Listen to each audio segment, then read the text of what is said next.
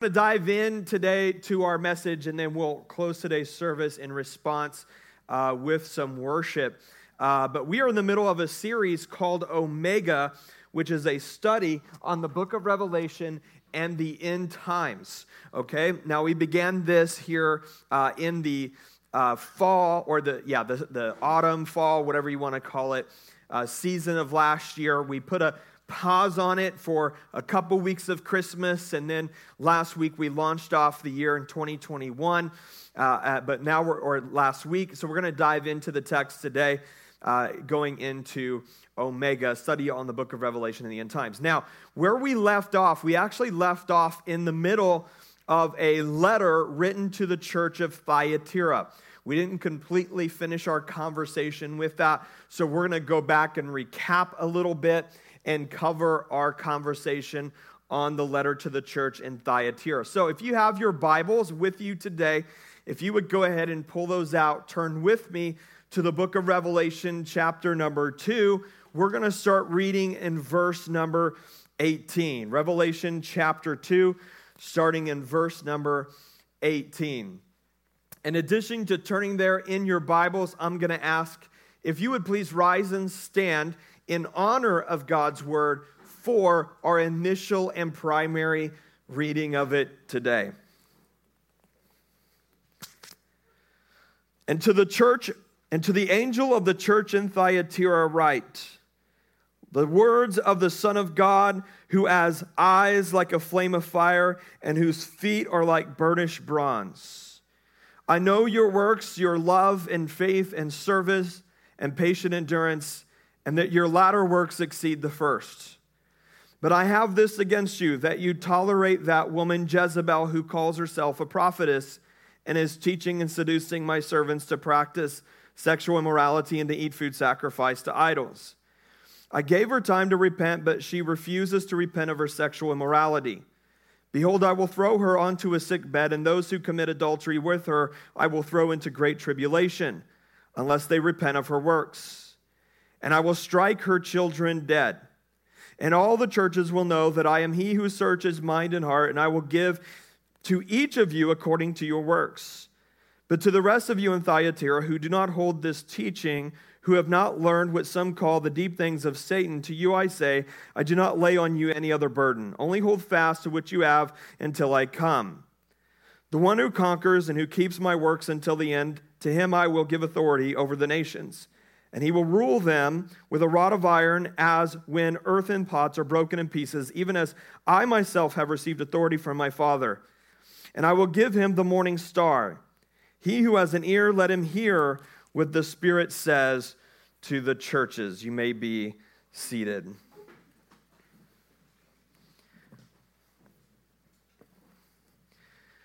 All right, as we dive into this today, let's go ahead and take a few minutes to catch up. As we've been following the letters to the churches in Asia Minor, these are literal physical churches that existed during the time frame that the book of Revelation is being written by the Apostle John. But these letters are circular in nature, which means they apply where the shoe fits. And they're also prophetic in nature, which means they apply to churches of all generations, of all ages. All of these letters seem to find a consistent format. Last time we visited this about a month ago, you can catch the recording online if you need to catch up.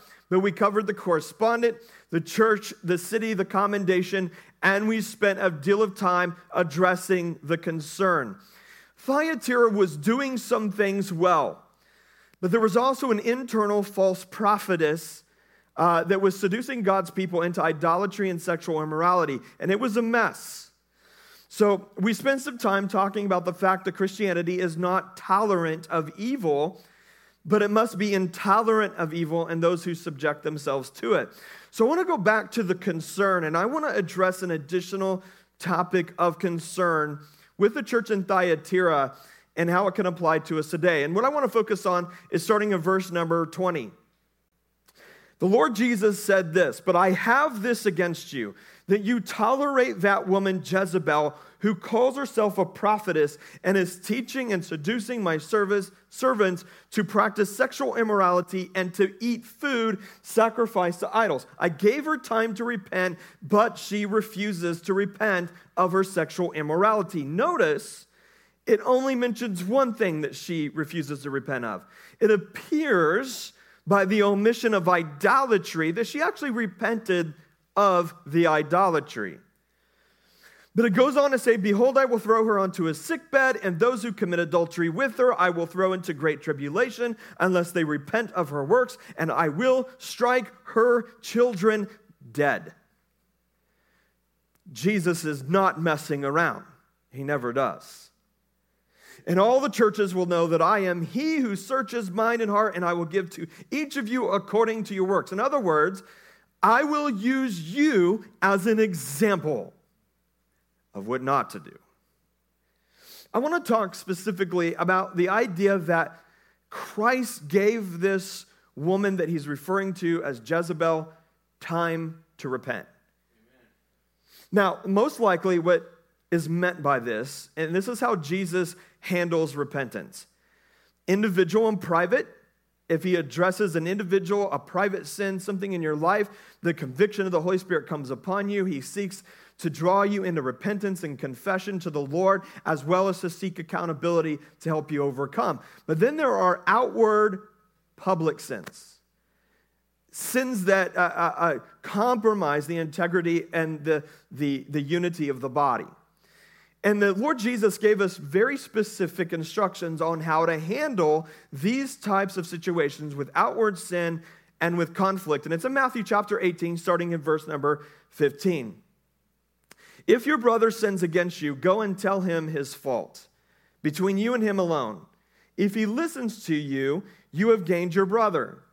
But if he does not listen, take one or two others along with you, that every charge may be established in the evidence of 2 or 3 witnesses.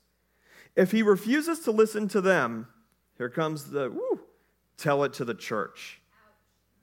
And if he refuses to listen even to the church, let him be to you as a Gentile and a tax collector. Truly, I say to you, whatever you bind on earth shall be bound in heaven, and whatever you loose on earth shall be loosed in heaven. So if you go to the Greek and you really break down what that word means, or what that verse means, it means that you have an express responsibility to permit what heaven permits and forbid what heaven forbids. Okay? So, Jesus gives us 4 steps in dealing with outward sin and conflict. Number 1, a private conversation between the 2 people that are directly involved with the situation, the sin, the conflict. That's step 1. I'm a firm believer that if this step would just happen, 95% of conflict would be resolved. Because when 2 regenerate, converted believers that are humble in heart come together and seek to learn from each other's perspectives, I believe most things are resolved. There are times it takes more than that. And that's why we go to step 2, a corporate conversation involving elders or witnesses giving that person or that persons a second opportunity to repent. If that doesn't work, we are called to a third step, a church-wide conversation addressing the unrepentant sinner or sinners, giving that person one last chance to repent. And if they don't, we're called to excommunicate. I'm just the messenger of the word. I didn't write the rules. The Lord Jesus did. Okay, this person is not shown to bear the fruit of of a converted believer. The fruit of a converted believer will be persistent obedience. And if the believer has been shown in the text where they are sinning and they refuse to repent, they're not showing they're a brother or sister in Christ. Because a regenerated, converted, true, genuine believer will repent. So because of that, they cannot be called a brother or sister or be considered part of the body. That doesn't mean they can't attend church. Unsaved people attend church all the time. It also doesn't mean that you treat them like garbage. They need to be evangelized to. Amen. It's clear that the gospel has not gripped their hearts and truly converted them. They need to be evangelized to. So it's not that you get rid of them in your life. It's that you now approach them differently. Now, instead of considering them a brother and talking to them like a brother, now you evangelize to them as if they're lost. Here's the reality. Sometimes people have to allow the process of sin, the life cycle of sin, to take course before they'll hit rock bottom and repent. It's just true.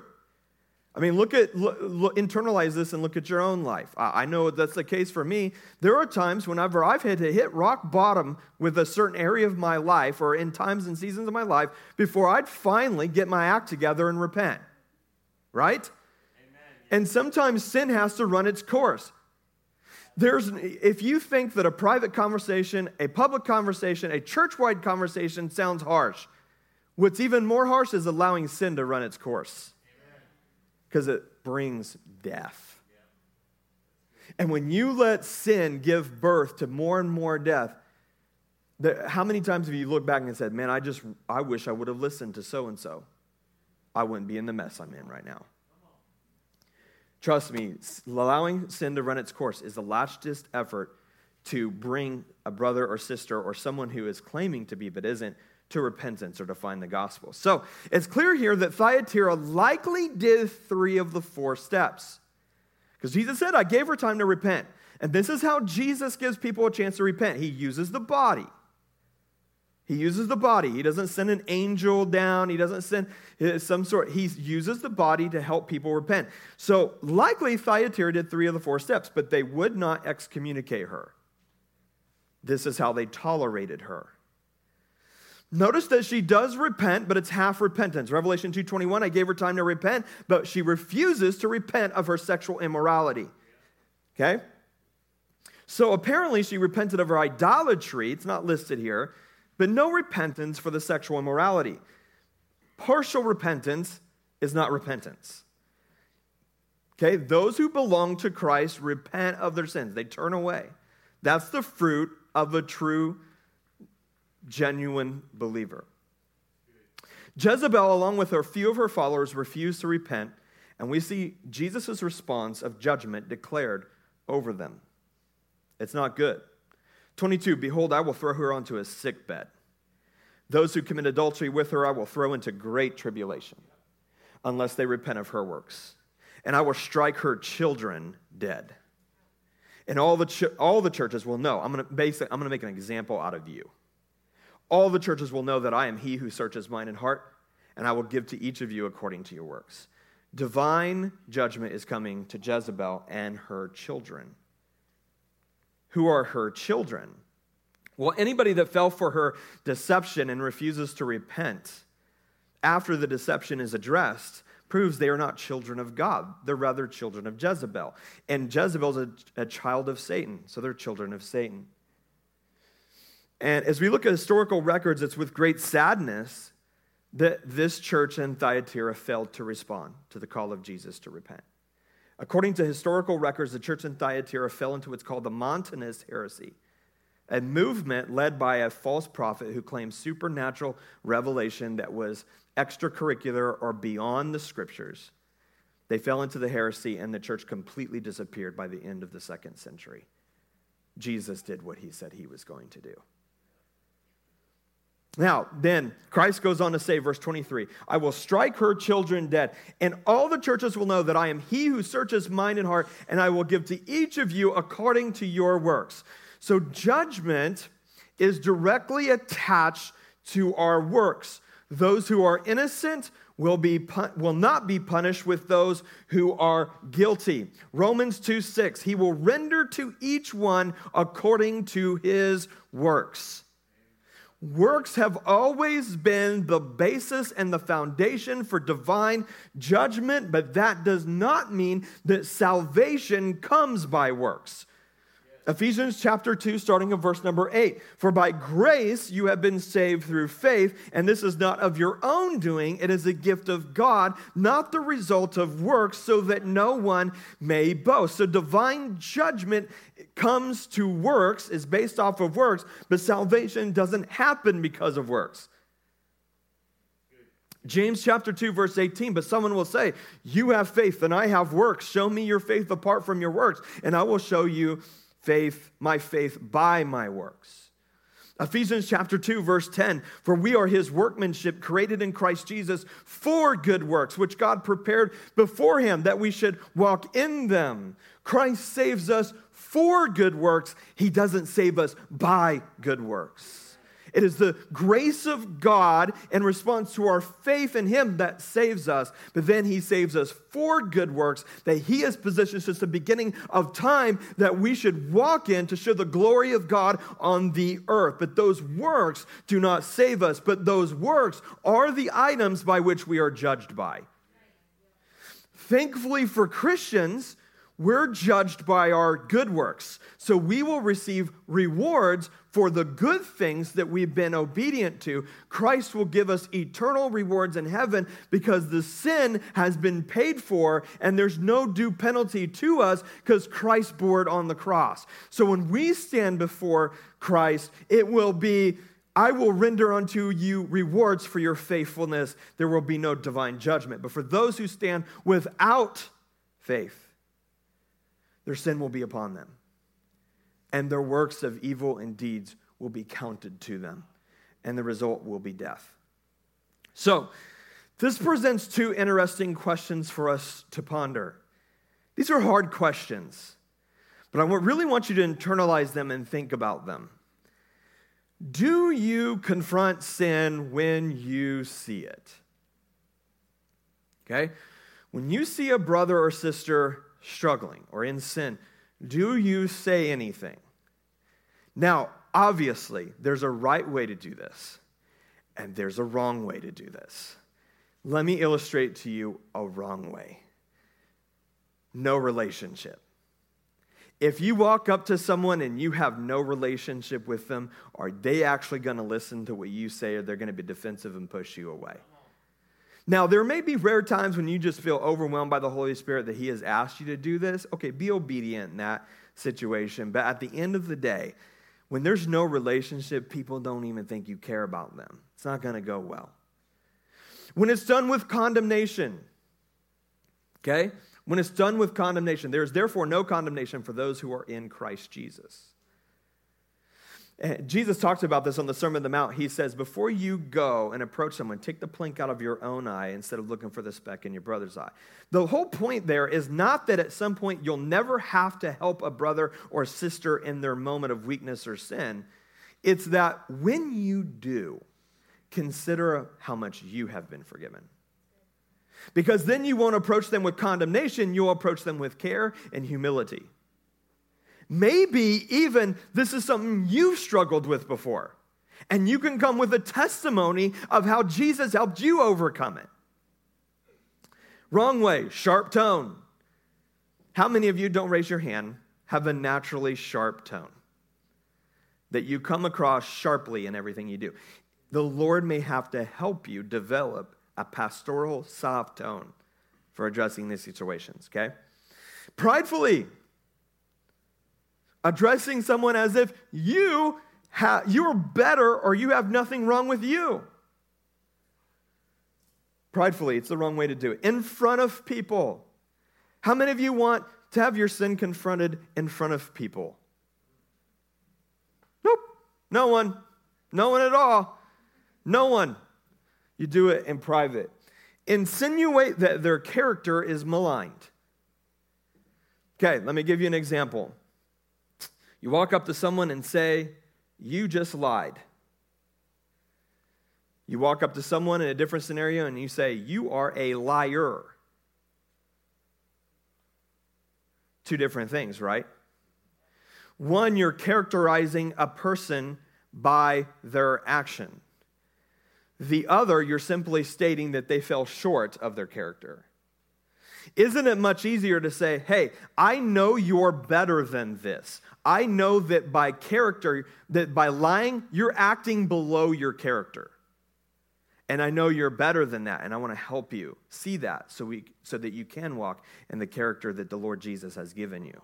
Isn't that far better than saying, you're a liar? Now you're characterizing that person. You're personifying their fault and wrapping it up in who they are as a person. So there's a right way of doing saying with a relationship. That's why the body is so important. We develop relationships with each other. We give each other permission to speak into each other's life. Done in humility. You place yourself lower than them when you approach them. Now look, I want to talk to you about something that's really hard, but I want to let you know before we start this conversation, I suck too. Like I'm not doing well at these things too, but I want to talk to you. Pastoral soft tone. Watch your body language. Watch how you sit. Are you folding your arms? Are you crossing your legs? Are you slouching? Watch your body language. Done with edification. I'm not here to slam you. I'm here to point out something that's holding you back. Because we're going to build you up. And if you let go of this thing that's holding you back, you're going to be built up. See how different that is? I'm not trying to point out the bad in your life. I'm trying to point out something that's holding you back from what the Lord wants to do. In private, show concern for them. This isn't about me trying to point out something. I'm concerned for you. Encourage that their character is better than their fruit. This is an essential part of being in the body. It's really hard to do. We live in a culture that's very offendable, very sensitive. You can't tell me what to do, but the Lord Jesus has set up the body so that we watch out for each other. You see, the enemy isn't your brother and sister sitting across the room or sitting next to you. It's sin. It's the devil. We have a common enemy, and it's not each other. He wants to deceive us into making us think it's each other. It ain't each other. It's sin. And we got to have each other's backs against this common enemy, okay? We take things too personally. Everything's a character shot. Everything's an attack on me. This is part of the victim mentality that we talked about last week that we need to let down. We're not the victim. Jesus became the victim on our behalf. We're the villain. We knowingly and willingly perpetrated a rebellion against God. We're the villain, not the victim. So here's the other question. Not just do you confront sin, but how do you respond when you're confronted? Are you the person that gets offended? Do you get mad? Do you get defensive? Are you too busy trying to figure out how not to get caught? Or do you accept it with a humble and contrite heart, assuming the best intentions out of your brother and sister in Christ, that they are simply doing their best? They may have not done it perfectly, but they're doing their best to keep watch over your soul. It's never easy to have sin confronted. Never.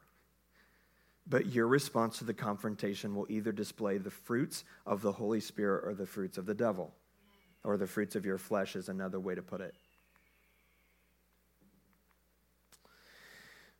Let me give you some examples of when people were called out in the Bible. God called out the devil for his pride. What did he do? He started a war in heaven. He got so defensive that what he did is he went and rounded up a third of the angels to get on his side, and then they caused a war in heaven. How many times has confrontation like this happened, and our response has been, well, let me go gossip to all my friends, get them to take my side of the story, and then we're going to cause a little cold war inside of the body because you're on this person's side and you're on this person's side, and we're all going to secretly hate each other behind the scenes. How many times does that happen? Okay, Jesus called out Judas Iscariot. He called out Judas Iscariot for his betrayal. What did Judas Iscariot do? He went and he put the sin that he had committed on himself. And he killed himself because of the grief. He didn't have faith in the cross. He didn't look and say, my sin is big, but the cross is bigger, and then put his sin on the cross and trust in Jesus. He put the sin on himself because he had no faith in Jesus, and he went and killed himself because the grief of the sin being upon him. Jesus called out Simon Peter. What did Peter do? He wept. because he was sorrowful for his sin. And when he saw it for what it was, he saw how bad. It wasn't simply denying who Jesus was. It was a complete betrayal. It was a complete denouncement of everything that he had ever said that he was going to stand on. He said he would die for that man. And when it came down to it, and he was forced with a decision to do so, he denied him 3 times and cussed in the process. I just like throwing that in because it's Peter. But he wept. All Jesus had to do was give him the dad look from across the room.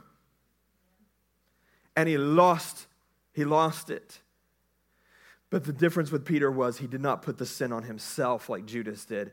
He put the sin on the cross. He had faith that the cross was big enough to handle his betrayal, that the blood of Jesus was powerful enough to wipe his sins away. And in months, he was standing before thousands of people on the day of Pentecost, preaching sermons, spirit-filled, and thousands of people were getting saved. What are you going to do? When your sin is confronted, are you going to go create a war in the church as the devil did in heaven? Are you going to put the sin on you and beat yourself up and have all these identity issues and this grief and this anxiety and this depression because you're wearing your own sin because you don't have enough faith that the cross will carry and wipe away your sin for good? Or will you be like Peter and weep at the altar for your brokenness, but then put the sin on the cross and walk in faithfulness to what God has for you? The difference is the devil was thrown down, Judas Iscariot hung himself, and Peter walked in Jesus' promises. Your choice. Your choice. Most of us, to be honest, we don't know how to confront. We don't know how to be confronted because we don't do it that much. We're too sensitive. We're too sensitive. We're afraid that if we approach a brother or sister, they're not going to like us anymore. And we're afraid of being approached because we don't want people getting in our lives. But that's an essential part of the body, though. What's terrifically difficult about this as a pastor is if your church actually looks like a biblical church where people are doing what they're supposed to do and watching out for each other, nobody wants to go to that church. They want to hide in the back row where sometimes I want to go where nobody knows my name. And they don't even know I came. Do. It's not the church's fault, but there's an environment where you get to slip in, you get to slip out. Well, you might as well just go watch a show somewhere. But a body doesn't act like that. The church doesn't act like that. We're a family. Okay? This is one of the reasons why we do house churches. You know, you don't slip in the back and you slip out. You come and you're part of the body, you contribute, you're part of the conversation, and you bear each other's burdens. You know, people are so scared to put themselves out there, and I get it, man. There's some jokers out there that will sometimes use that against you. It's happened to me over and over and over again, but you know what I got to keep doing? I got to keep putting myself out there. Because there's people out there that need to know my testimony, that need the healing, that what Jesus did for my life can provide them. And just because there's a couple of jokers that decided to use that against me, forget that. The amount of people that could be impacted by my testimony and me being vulnerable is much larger than the 2 jokers running their mouth about taking stuff in my life and turning it against me. Who cares? I pray for them too. I pray for them too because the Lord is revealing something in their hearts when they do that, just like the people in your life, okay? This is sometimes why people run from community, run from environments where you can't really hide. But this is nothing to run away from. This is something to run to. Not every conversation around the dinner table is going to feel good. Sometimes you got to talk about the hard things.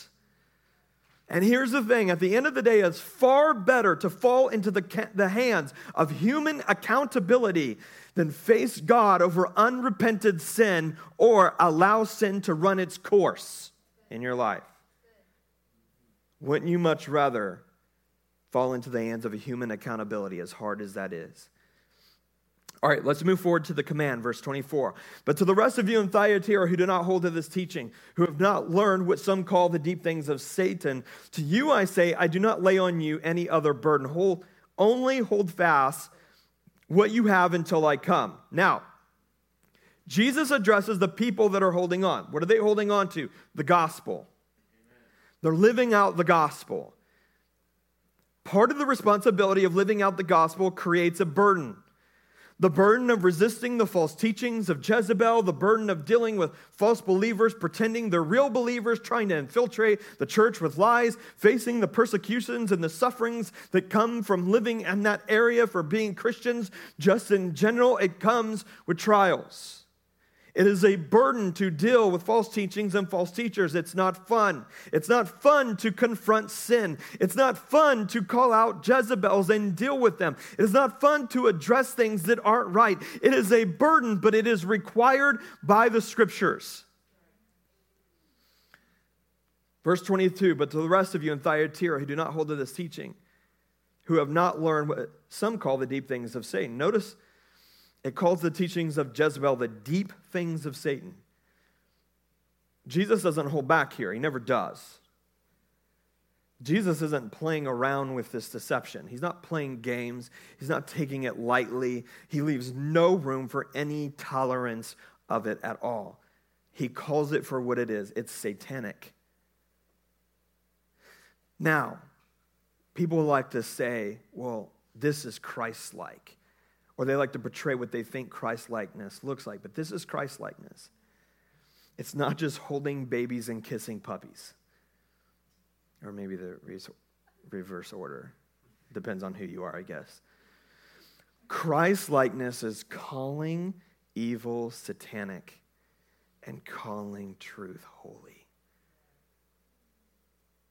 So in the council, verse 26, the one who conquers and who keeps my works until the end, to him I will give authority over the nations, and he will rule them with a rod of iron. As when earthen pots are broken in pieces, even as I myself have received authority from my Father.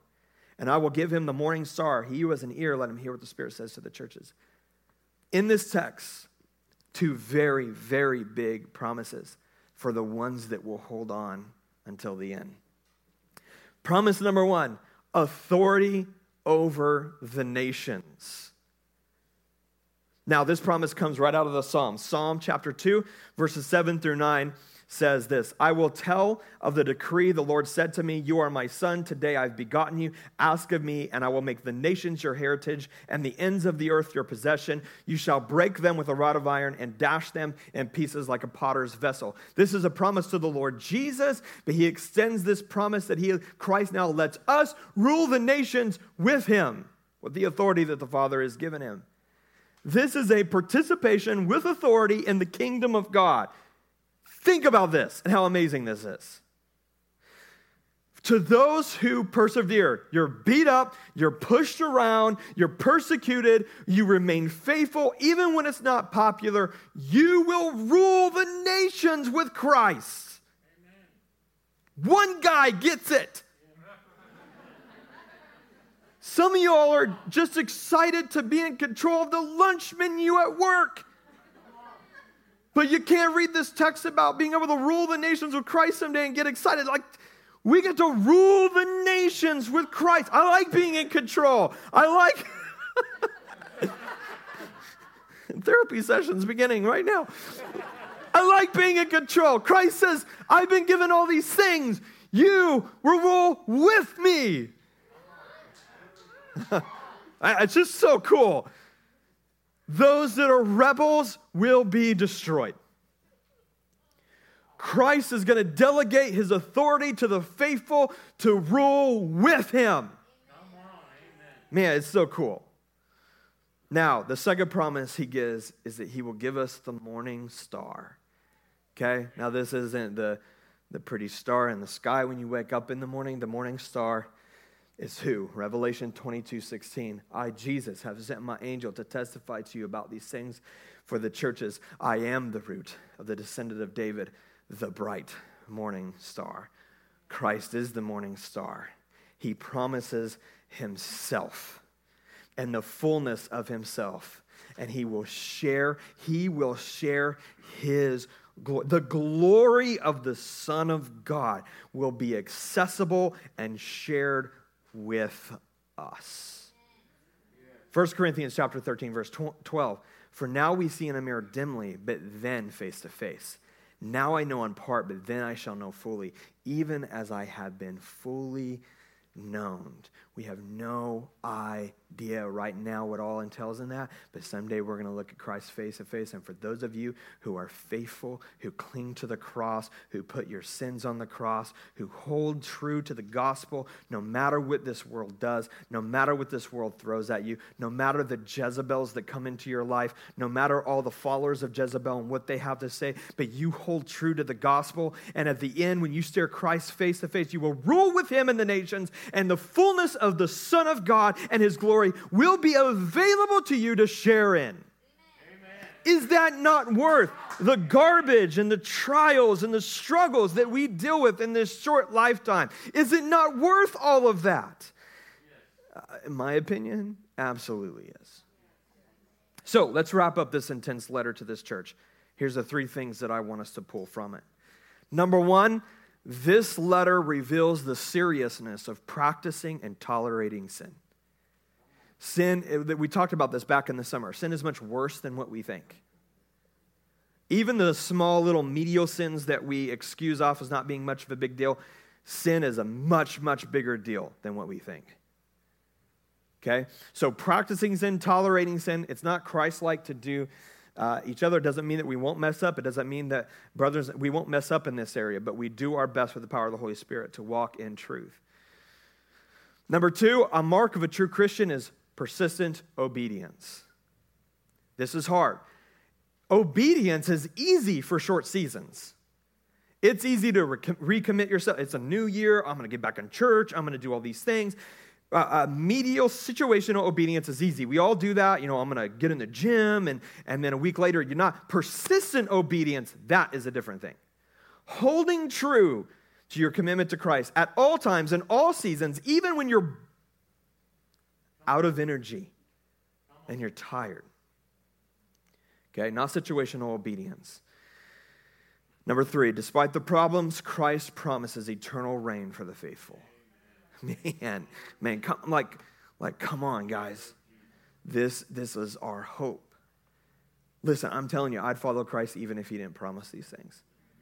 Even if all he gave me was escape from the eternal punishment of my sin, I'd still follow him. But not only does he do that, he just doesn't want to pull in all of us and say, okay, I saved you. Now, run through all of your houses in heaven. I'm done with you now. He says, I want you to be a part of the kingdom and what I'm doing. I've now shared my inheritance with you. I've now shared my glory with you. I now adopt you into my family. You're a part of me. I and you and me. And now we get this wonderful gift. And so many refuse it. So many refuse it. Would you stand with me? Let's pray. Father, I thank you in Jesus' name for your word. I thank you for your promises. I thank you all these things that you have shown us in your word, God. I pray that all of us in this room, that we would be better, more led by the Spirit to confront when we've missed the mark. That we would confront it in our own lives first, that we would confront it in our brothers and sisters, to watch over them and be as watchmen to watch over their back when the enemy comes. That, Father, we ourselves, that if we are confronted, that we would receive it with a heart of gentleness and humility, that we would allow the Lord to transform our heart, that we would use it as a tool, not a weapon, to grow in the Lord Jesus Christ. You would teach us as a body to walk in this way, because you said that the world will know who you are by how we love each other, and watching each other's backs is how we love each other. That's one of the ways. So, Father, teach us to do that, Lord. Our culture is sensitive, and teach us to do the exact opposite, to seclude yourself, to isolate yourselves, to don't, create some fictitious version of your life and put it on social media.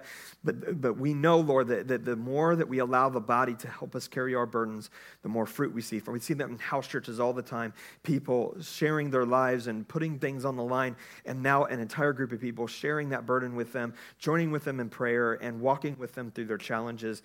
And it's just beautiful to see how you have designed biblical community, and we ask you, God, to help us walk in that. Father, I pray right now that you would soften hearts to listen to my call for the gospel, and that those who need to respond and are ready would do so. Church, I want to ask you right now, and anybody that's in the room, if you've not given your life fully to Christ and you would like to do so. Maybe you were serving him at one time, you backslidden, and you want to return to Christ, and today, before the body, you would just like to say, I want to recommit to Jesus, or I want to follow Christ. And if that's you, just raise up your hand. We just want to pray for you right where you're at.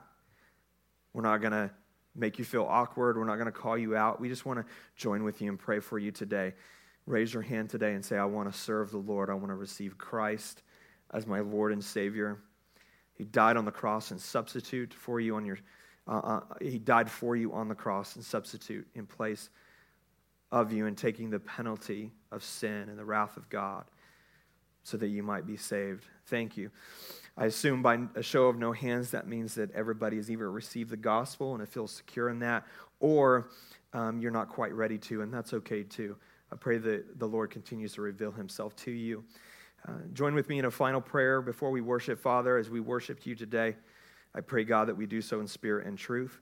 I pray, Father, that our worship is a sweet fragrance to you that pleases you, that it's not about us. It's not about us singing songs that make us feel good, but it's about using our voices to proclaim the name of God and to lift you up in your glory on the earth.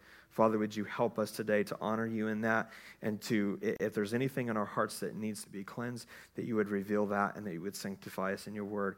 In the precious name of Jesus, amen. Guys, if you're not in a house church, please get in one. Leanne, if you don't mind throwing up the number real quick, 417-815-5775, or you can come talk to one of our staff or me after service. These house churches are really, really important. They're growing. The people are coming to house churches that don't go to a corporate church. People are sharing life. So if I encourage you, if you're not in a house church, you need to get in one today.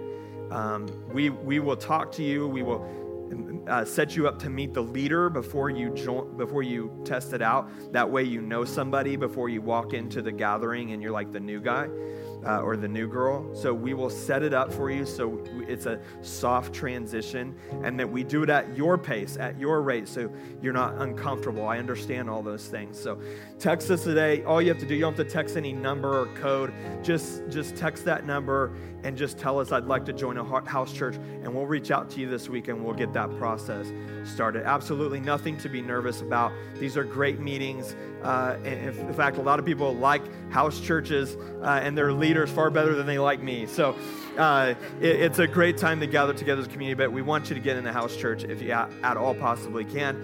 We love you. Let's worship the Lord together.